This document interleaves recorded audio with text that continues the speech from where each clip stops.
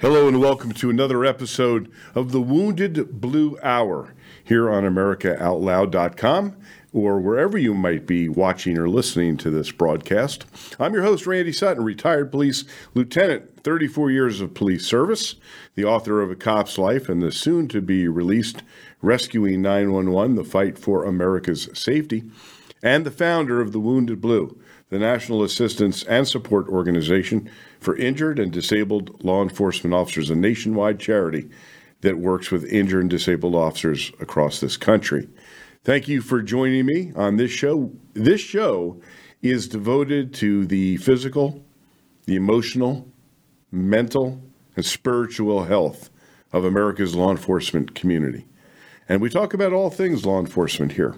And before I bring in my guest for the day, because I always have an interesting guest, and today is no exception, I want to do what we call our reality check.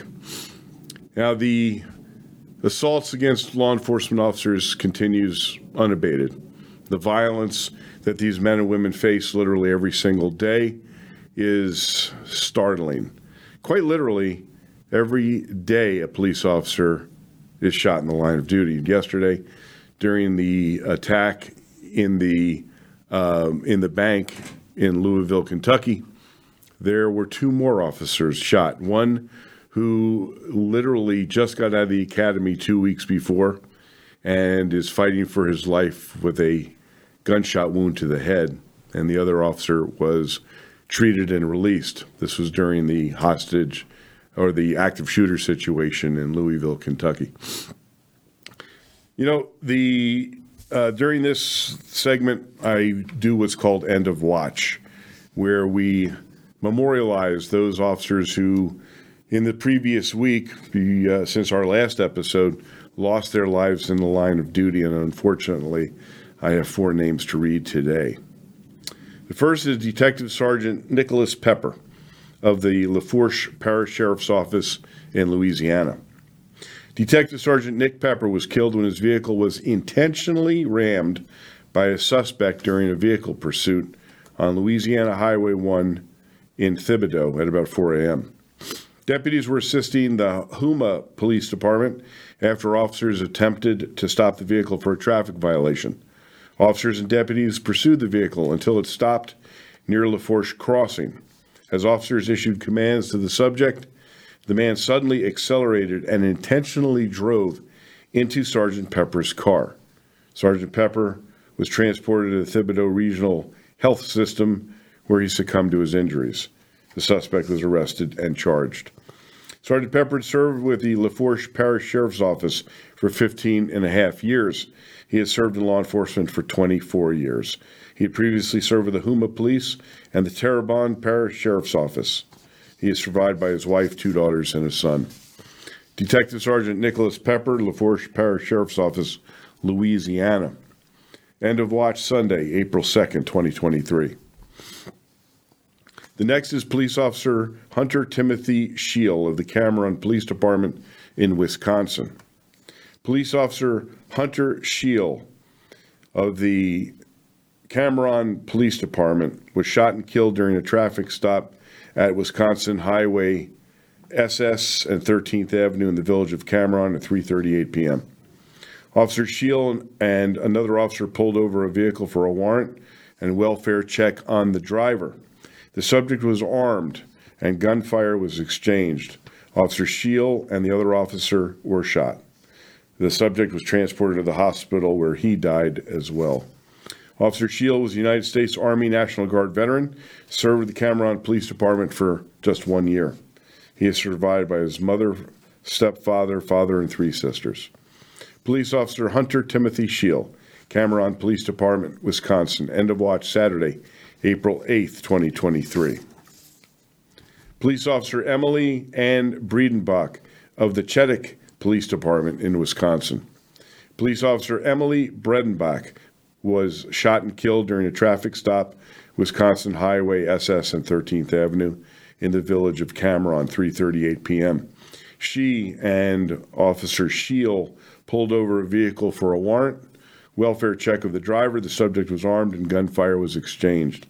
The officers both succumbed to their wounds at the scene. She had served with the Chetak Police Department for over 4 years, previously served with the Slaughton Police.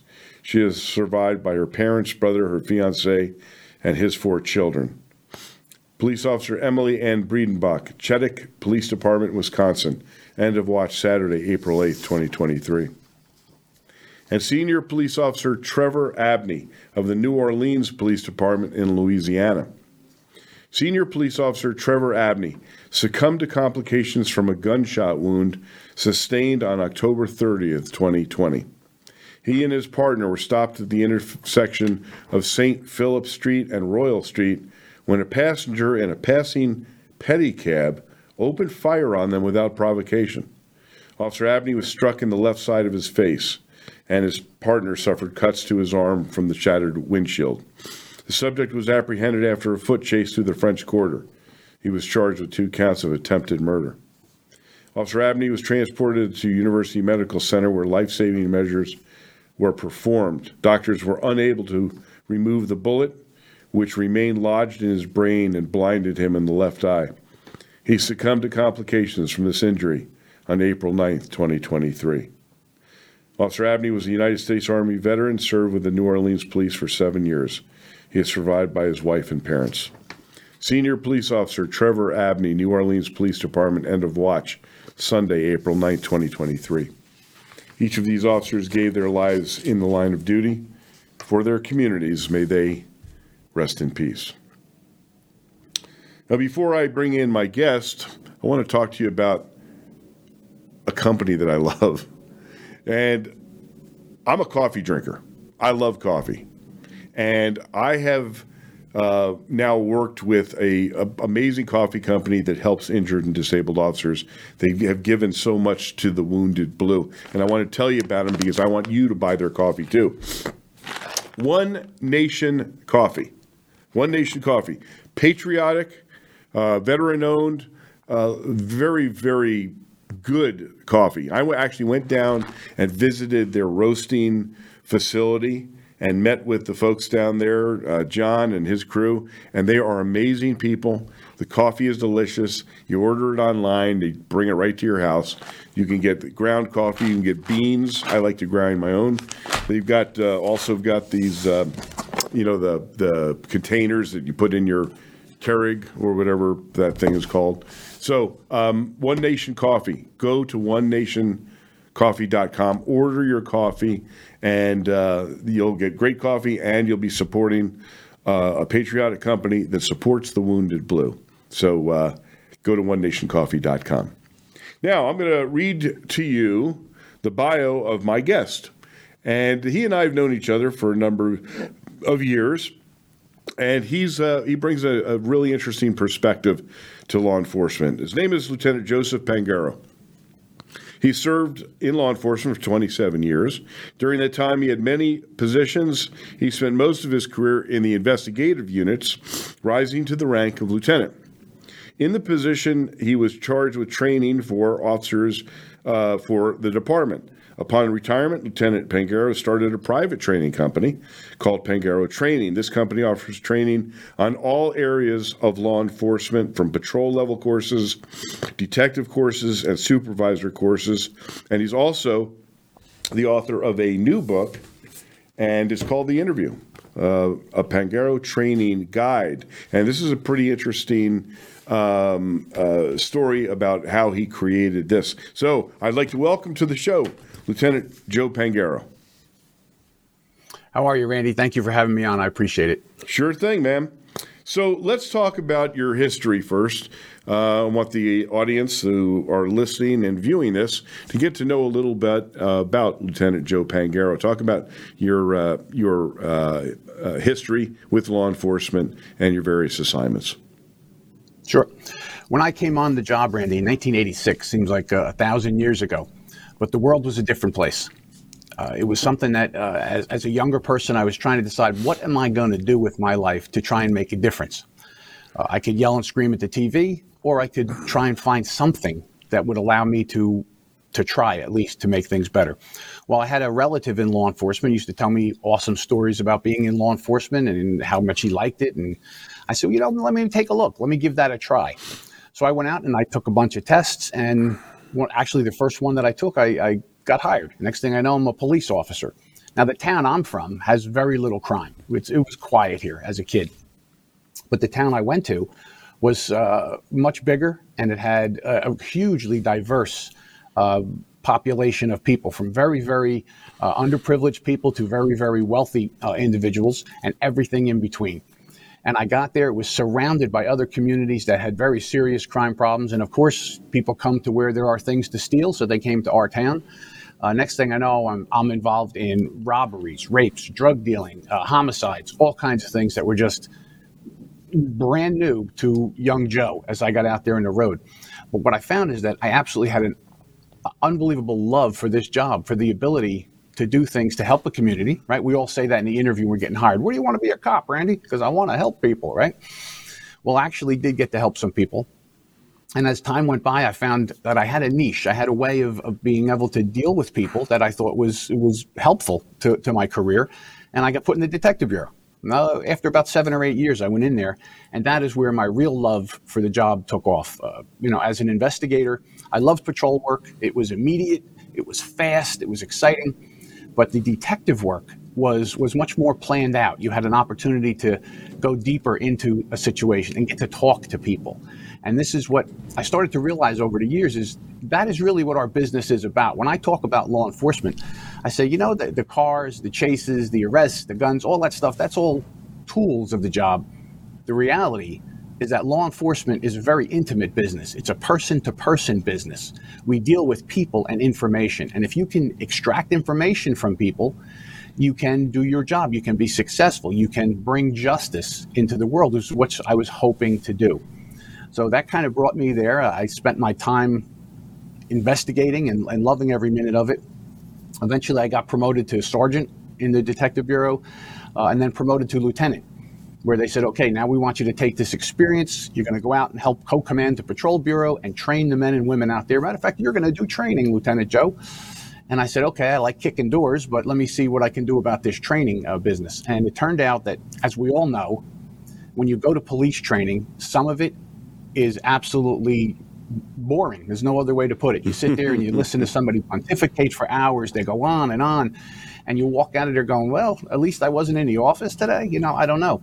So I said, what can I do about this? Let me make it more interesting. So I started using role players for my officers. I brought in actors, and they loved it. They really learned. They put hands on, and it was a great experience, to the point that I said, what can I do after retirement? Can I start aiming towards that? I had 6 or 7 years to go, and I started Pangaro training. And basically, we started with 2 classes, a 4-day role player-based narcotics investigation class we call Hyperdrive Narcotics, where I teach people about vetting an informant. And guess what? An informant shows up, and we have to vet them out, and we start building a case. We follow people around. We make control buys. And then the last day, we do a bunch of raids using airsoft equipment. So they actually get to put themselves into the case, try and figure it out, interview people, do the right thing. So I started with that and crisis intervention. That has led to 51 different titles that we now teach. I have other instructors that come in. In the pandemic, everything was shut down. The whole world was shut down. So we started teaching remotely. So now I teach officers across the entire United States, and we still use our role models. So role players, they pop on and interact with everybody. And that kind of brought me to where I am today. Along that route, I started writing. I started writing, and I started a newspaper column in a local newspaper here. It was called Behind the Badge, and it was really for civilians to understand what we do as cops. What's it like to work on a holiday? What's it like to have to deal with a victim who's a child or an elderly person? And it kind of took off. And that led me to believe that, hey, maybe you can write some other things. So I started writing. I'm going to stop you there because I want to go back to the beginning of your training career. Sure. One of the things that we had similar career paths in that I became the sergeant in charge of advanced training for the Las Vegas Metropolitan Police Department after I had about 12 years in. And I found that the training was I didn't anticipate enjoying it as much as I did. And it's an entirely different part of policing, though. So you were now, in your more mature career years as a law enforcement officer, when you were thrust into this role, correct? And absolutely, did you not find that there was a depth that you learned from being a trainer that you didn't anticipate, and that and how did that affect your consciousness for your career? Well, I think that only another trainer would understand that, Randy. So that's a great question, because you're right. When you have to teach other people something, you don't, a lot of times we know things innately. We know how to do a certain topic, or we know to do run a case a certain way. But when you have to teach other people, now you got to really pull this apart. What is the essence of what I'm trying to teach? What are the important parts? What's the fundamental? What's the extras?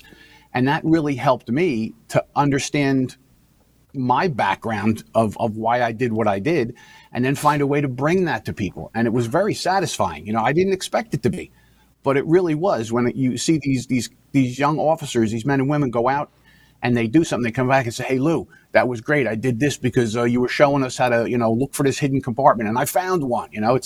It was really a wonderful thing to do. When you became a trainer, and did your department embrace training, or one of the things that law enforcement trainers around the country are often being hampered by a lack of resources. We all talk about, we need to be trained, but then you're given this incredible burden of the mandatory training that these officers are forced to have, some of it being on a political agenda, unfortunately.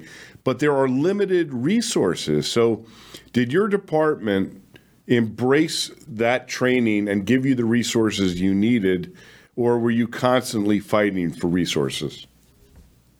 Well, I would say it would be a yes and no. I was told that training is the most important thing that we should do. That we were in the middle of accreditation, and they really wanted us to train hard, and I thought it was great. And I had 75 officers, depending on the time of year, and they would say, "Well, here's $40,000. And you're going to try and properly train 75 people on $40,000. It's really very difficult." And when you say the mandatory stuff, we would have an in-service day, and the whole day would be taken up by 3 or 4 topics that we do several times a year. And we should be doing real hands-on things. We should be going out and practicing stuff where officers get killed. So what I got them to agree to do was I took a lot of the mandatory courses, and I recorded them on video with a written lesson plan and the whole 9 yards. And then the officers were given the opportunity to watch it. Between January 1st and June 31st, you have to watch this video. It's available in the conference room. Take the test and move on. And then on my training days, I could do what I want. Then I took that money and I could use that for supplies. We bought a whole bunch of airsoft equipment, and we could actually do shooting scenarios. We could do danger scenarios, active shooter responses. And I found that they were very supportive in that. They let me change the schedule all around, whatever I had to do to get people in. But that is a problem for many, many agencies. They don't have the money and they don't have the time. I see it all. I see it constantly when I talk to them. Well, and now that you're in the industry of training, you get a much larger perspective of what's going on around the country. And this is where I want to lead you to. So there has been so many changes within the law enforcement community in the last, say, 8 years. I'm gonna put it back in the Obama years, because that's where we began to see the sea change when it came down to the disrespect of law enforcement. We saw it at the beginning of the Obama years, and it has continued, through to where we are today. And that has severely affected what law enforcement officers are being trained on.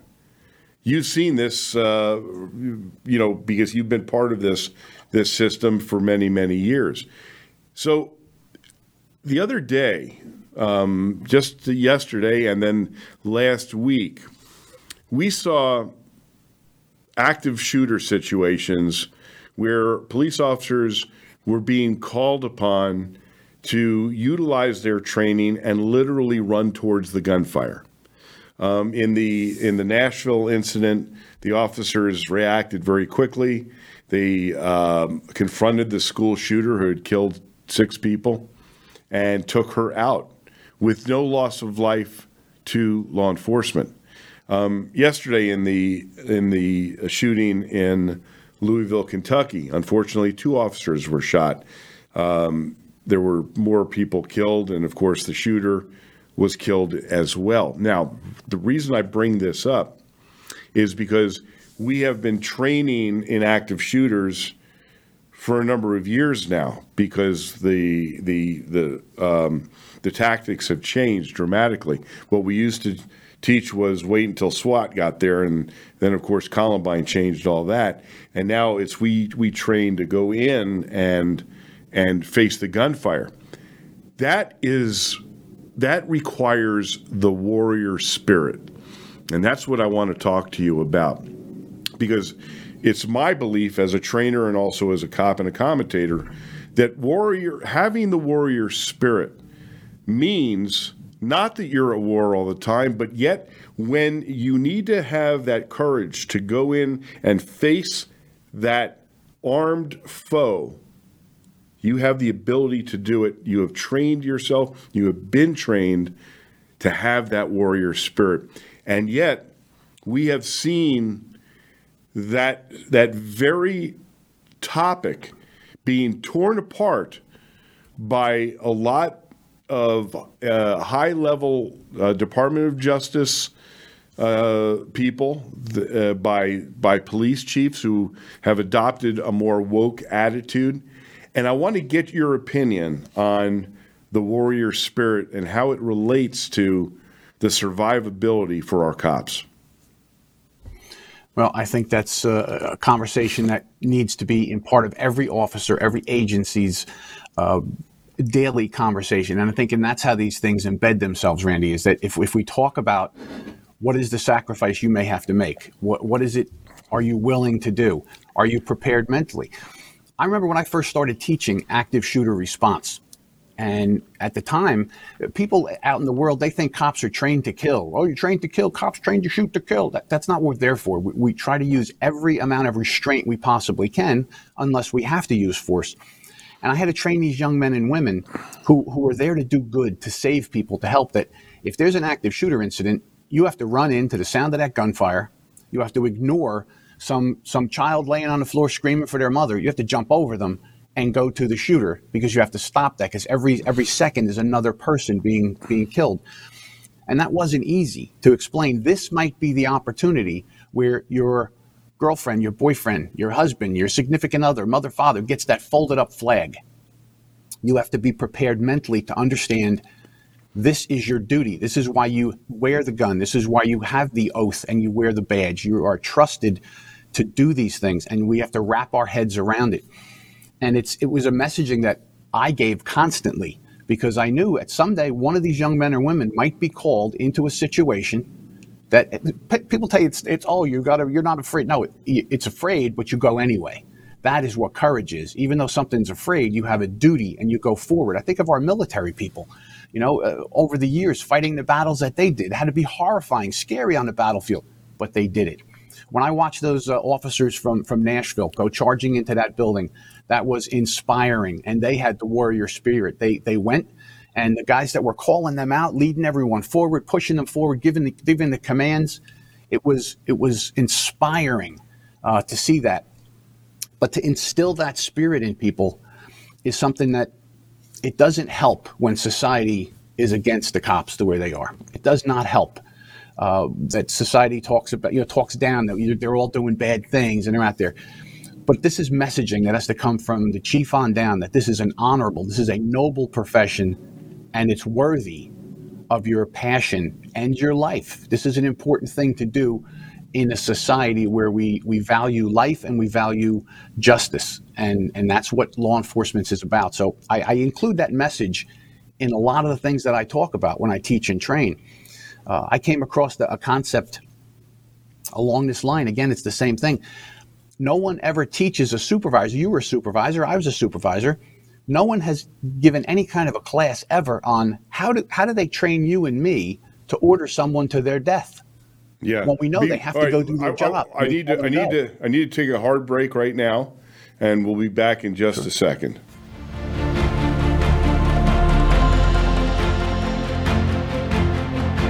AmericaOutloud.com.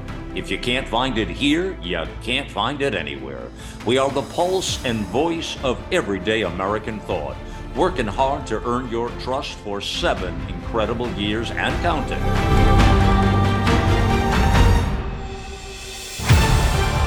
America Out Loud Talk Radio. Liberty and justice for all. Whether you're an independent, a Democrat, or a Republican, one thing remains true. Airborne viruses love us equally. You've all heard Malcolm and the great Dr. Peter McCullough talk about the advanced nasal solution Cofix RX. Cofix is made in the USA and recommended by thousands of doctors and pharmacists nationwide. Spray goodbye to colds and flus with a Cofix RX nasal solution cleanse. That's COFIXRX.com. Save 20% by using promo code OUTLOUD at CofixRx.com.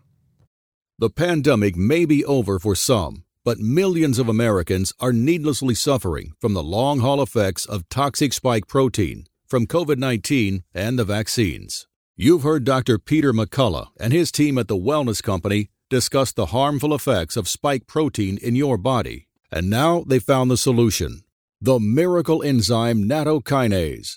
Their spike support formula contains nattokinase, the most compelling and scientifically supported approach to safely clear spike protein out of the body.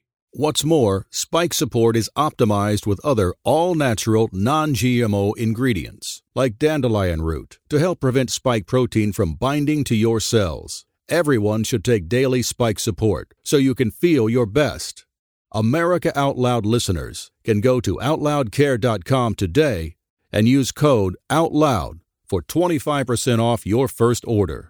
Trouble getting to sleep and staying asleep is infuriating. Your mind races, you toss and turn, and the harder you try, the harder it is to drift off. And today's fast-paced digital age makes it tougher. You're not alone. Poor sleep affects over 70% of us. The CDC even labeled insufficient sleep a public health epidemic. Advanced nutrition company Healthy Cell created REM sleep to help you quickly fall asleep, stay asleep, sleep deep, and wake refreshed. Unlike other supplements that don't work, REM sleep is not a pill. It's a gel you swallow with ultra-absorption of science-backed ingredients, supporting all 4 stages of sleep using calming herbs, amino acids, and sleep hormone support. Over 1,000 reviews with an average star rating of over 4.4 proves it works. Take back your sleep. Go to HealthyCell.com and use limited time code OUTLOUD for 25% off your first order. Risk-free. Love it or your money back. Guaranteed. HealthyCell.com code OUTLOUD. HealthyCell.com code OUTLOUD.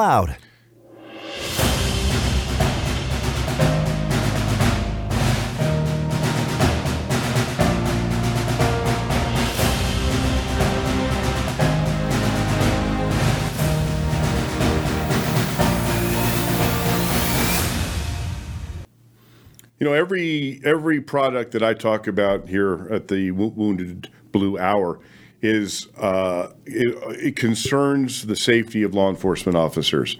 And I want to tell you about a company called OfficerPrivacy.com. I was introduced to this company by the founder, who is, of course, a retired police officer, and named Pete James. And Pete created this company. He was involved deeply in the internet aspect of investigations.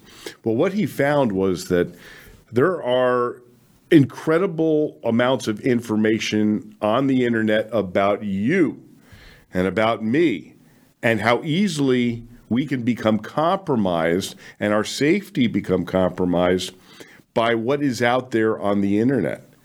And when he showed me, when officerprivacy.com showed me, there was like 35 references to my private address that were all over the internet. Well, that makes me really nervous.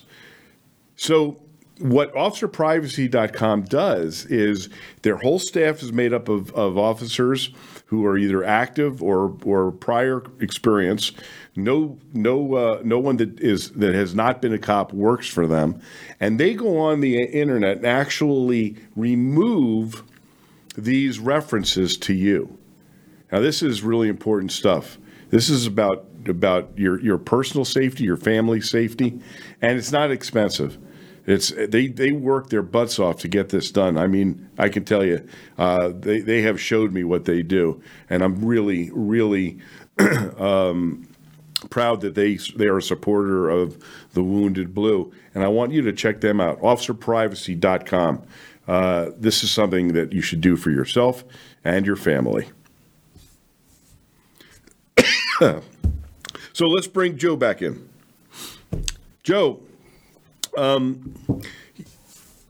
having watched the changes that have occurred towards law enforcement, especially in the last couple of years since the riots, the George Floyd, Michael, the Ferguson nonsense,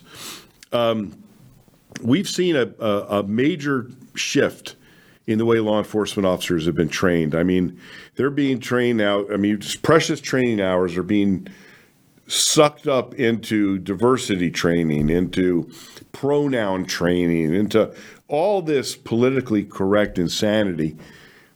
But what's falling behind and even being ignored completely is the life-saving training that these officers need. And that includes what I call the warrior spirit. Now, what have you seen since, you've watched the trajectory in the last few years? Are you seeing this reluctance on the part of law enforcement administrators to actually train their cops to survive? Yeah. In the fact that when I talk to these officers from all across the country, when we do the online training in person, one of the questions I always ask is I want to understand the pulse of what's going out there in law enforcement. And I say, are you being as proactive as you used to be? And they say, no, not at all, because, my department's not going to back me up. They expect me to go out and be proactive and protect the community. But if I do, I can get locked up for doing my job. I can lose my pension. All somebody has to do is complain, and I'm the one who is wrong. And that is really prevalent. Yeah. And it's really unfortunate because anybody that understands handling crime knows that only aggressive, proactive police work is what keeps a community safe. Without that, when we back off like we're seeing, you see this rise in crime across the nation. You can't go into some of these cities. It is violent. It is terrible. And the officers that you mentioned today that made the greatest sacrifice, these are people out there trying to do what's good for their community. And without that backup, I'm definitely seeing a pullback by people. They're doing what they have to do. They always do their job. But, back in the day when you look around and try and find some bad guys to prevent crime, there's not so much of that going on. And that's unfortunate for all of our society. But the administrators, sometimes they do send messages. I know a couple of departments that were very aggressive and they got some new leadership. And that leadership is like, hey, listen, do your job, but don't overdo your job, because I don't want to be hauled into court. I don't want to have all these other problems. And that's not how you police a community. It's not how you make people safe. We're seeing... Now, tell me if you agree with me. I don't want to put words in your mouth, but I view this as a crisis of leadership within law enforcement, that we are seeing police chiefs and in some cases sheriffs, but mostly police chiefs, being put into their positions, not so much because of their great leadership capabilities, but because they're checking off a box that is more politically inclined. And so as a result of that, we are seeing police leadership that is more politically active when it comes down to making decisions regarding their officers. And I view this as a crisis in leadership. How do you view it? Well, I would have to agree with you. And you can break that down into a lot of different things. We look and we see the position of chief is a highly political position. You're picked. You're a leader in the community. You're working with usually the political faction in your community, the mayor's office or whatever, and you are that go-to person when there's a problem. And therefore, you have to walk a fine line as a chief administrator. When we take a look at the sheriffs and the leaders we see down in Florida, here is where you see, God bless you, we see some powerful individuals that are willing to stand up and say what needs to be said and to have their officers actually do the work that needs to be done because they get backing from the political class. If you don't have that if you have a community that's telling you, first of all, everything you do is wrong, everything you do is bad, you're all kinds of problems, you better knock it off. Well, you know that's a no-win. How am I going to deal with that? As opposed to, and again, I referenced the couple of sheriffs down in Florida that come right out and say it like it is. They tell the criminals, "Hey, you know, you pulled a gun on a cop. What do you think was going to happen to you?" You know, so I think it is a highly political position, but I think strength is what's really needed. I think these leaders, if I could sit them down in a room and say, "Let me give you a piece of advice from." One of the ground workers and then a citizen and someone who looks at this, standing up for what's right, doing the right thing by your men and women of your agency and of your community is the best thing you can do as a leader. And sometimes you got to make choices as a leader to do what's right or to take the expedient path. So along that way, I'd have to agree with you. It is a crisis of leadership if we don't have men and women in those positions that are willing to do what's right and in face of the politics. You know, and in defense of some of the decisions that we've seen made by police chiefs that to me go way far in an area where they shouldn't go. They are literally at the mercy of either their mayor or their city council, and they are all appointed positions, and literally they can be fired just for not towing the company line. So you have to understand, I guess, that they're in a position where they have to walk a really fine path, and if they don't follow the politics, then they're out the door. But at what point do you say, I have to do the right thing? You know, and I think we've seen some chiefs that are willing to fall on their sword for their people, but all too often, I think I've seen just the opposite. I've seen police chiefs who decide to follow the political expediency path and safeguard their own careers, if you will, and I don't know what the answer is. I really don't. I mean, I look. And I see some of the morale issues that I've been, brought up on from officers who talk to me about their feelings about being a cop. And we're seeing, this crisis play out in the lack of recruitment that is basically a crisis around this country, and also retaining their officers. We're seeing. I just read a headline yesterday that blew my mind. There's a police department that is offering a $75,000 signing bonus if you're an experienced cop. Now, you don't get it for a couple of years, but that is mind-boggling that things have degenerated to the point where a city has to basically bribe someone to to become a cop. When you and I joined the department, there were thousands of people that wanted the job. And now we're seeing, so we're seeing this crisis play out in a lot of different ways. But I think it really comes down, and this is why the training portion of law enforcement is so vital and plays such an integral role in the success or failure of not only a police career individually, but a police department's effectiveness. So what do you see? Yeah. What do you see in the future? How are these police agencies going to be responsive and fill their ranks with cops who should be cops, and not taking the standards and diminishing them, but how are they going to accomplish their mission and train their people properly? Right. Well, your question, your lead up to the question, Randy, really gives its answer if you tear it apart.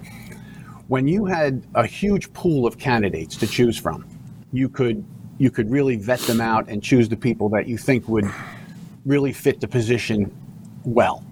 When you have limited number of people coming in, you need to have officers, you're hiring whoever can get through the process.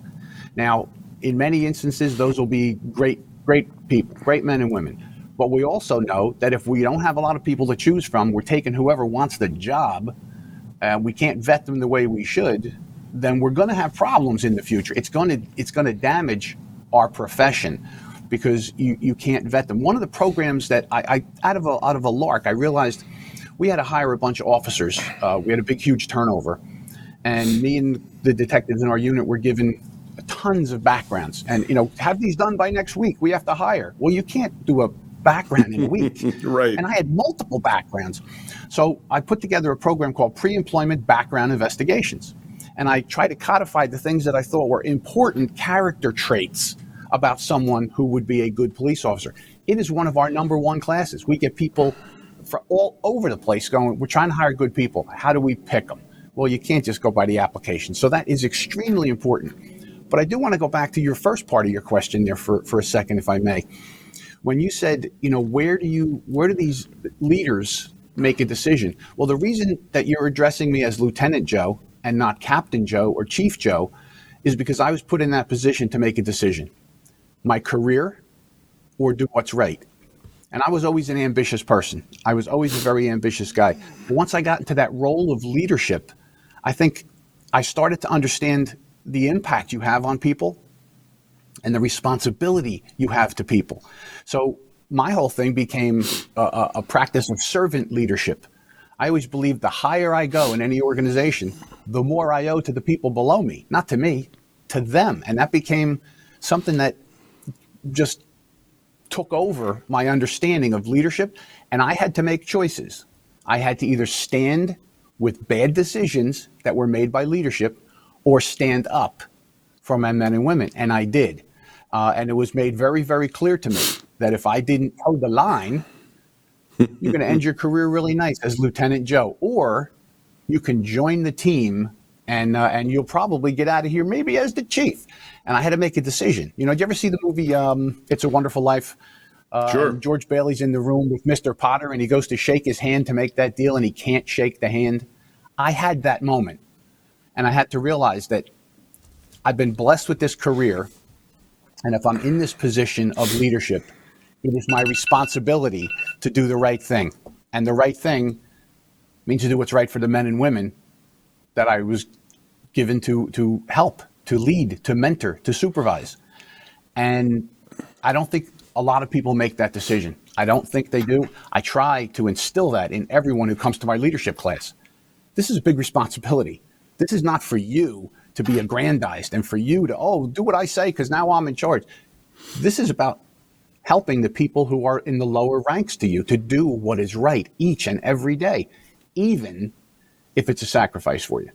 And isn't that what our profession really is? A sacrifice? I really, really enjoy hearing this, even though I know that it brought personal pain to you, because if you had gone the way that many people choose to in their ladder climbing, because that's really what it is, there are those who are ladder climbers, and they'll take a test. They're really good at taking tests, and they'll climb that corporate ladder, and that's what's important to them. It's really not.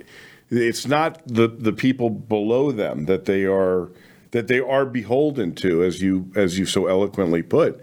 But it's all about them. And although, we see that in private industry, it's a personality trait, and we see that.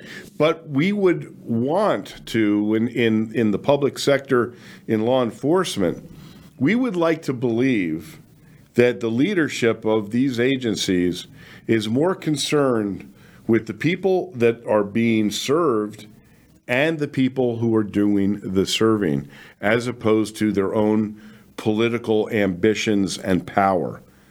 But the reality is different. The reality is what you have just talked about with your own career. And I understand it. I've seen it play out time after time after time on agencies that I have worked with, as well as agencies that I'm acquainted with, shall we say. And I don't think there's any.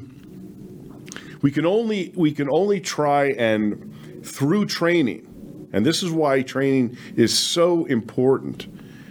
It is through that training from the beginning of a police officer's career that we can instill in them the values that are so necessary for an effective leader and a compassionate leader, an empathetic leader, someone that embodies what leadership is all about. And I know this as well, that you have run into police leaders that have been an inspiration to you. Am I accurate in that? Absolutely true. I've met men and women that really modeled behavior for me that led to that whole understanding of servant leadership. They were there for their men and women, and regardless of what was in it for them, they chose to do right. And you're right. There's penalties to that. You don't end up with a higher rank. But I'll tell you what, I sleep like a baby every single night that I know I did the best I could. I did the best I could. And I always tried to remember, what did I say when you're young and you're sitting there, hey, if I ever get to be in charge, I'm not going to forget this. Well, yeah. I can never forget those things. I tried to always remember them. And then, sure, it would be much more convenient to now just be the guy in charge and tell everybody what to do, or to actually serve them and make sure they thrive and do really well. And I sleep like a baby. I would have loved to have retired as a captain or a commander or a chief or whatever. But I love the moniker of lieutenant. I'm very proud that I attained that rank, and I'm proud that I did the right thing. And that would be my comments to these future leaders, people that are watching here. And they're saying, they're going to make a choice, because we're all going to make that choice. What are we going to do, right or personal? You're much better off doing the right thing and helping those people and enjoying watching their rise. Nothing feels better to me to this day than to see those young men and women who came up behind me that I helped, that I was a brick in their foundation, and to see them exceed everything I ever did. Because that's an amazing thing, to have helped another person like that. And that's what leadership is, and that's what we need in our agencies, especially now when our cops are suffering under the situation that they're in now, expected to do this and that, and worried every minute somebody could ambush them, kill them, take their job from them, put them in jail for doing their work. We need that in our leadership. So stand strong, everybody. Do what's right, and you'll be the next wave of great leaders. Part of leadership is training.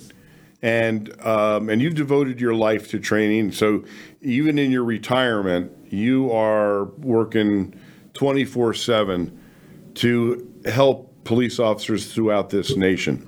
So talk about a little bit about, you have a new book that came out Tell me about the book and about how I know you vacillated a little bit in exactly what you wanted this book to be, but it created its own path. So let's talk about your new book.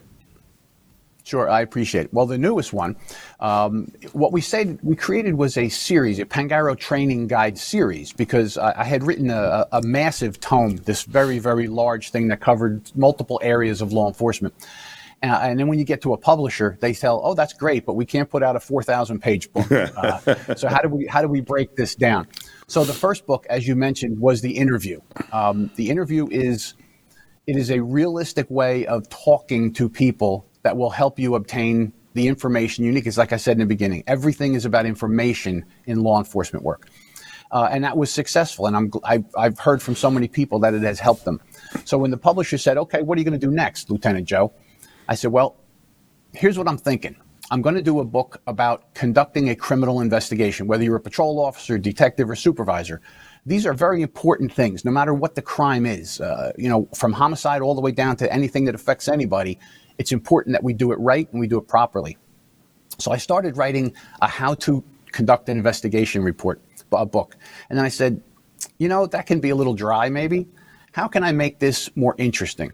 So my concept was I had been involved in a very high-profile brutal double homicide that involved some of the most horrific things you can imagine. First of all, the family that was involved were real mobsters. They were real organized crime family, absolutely genuine family.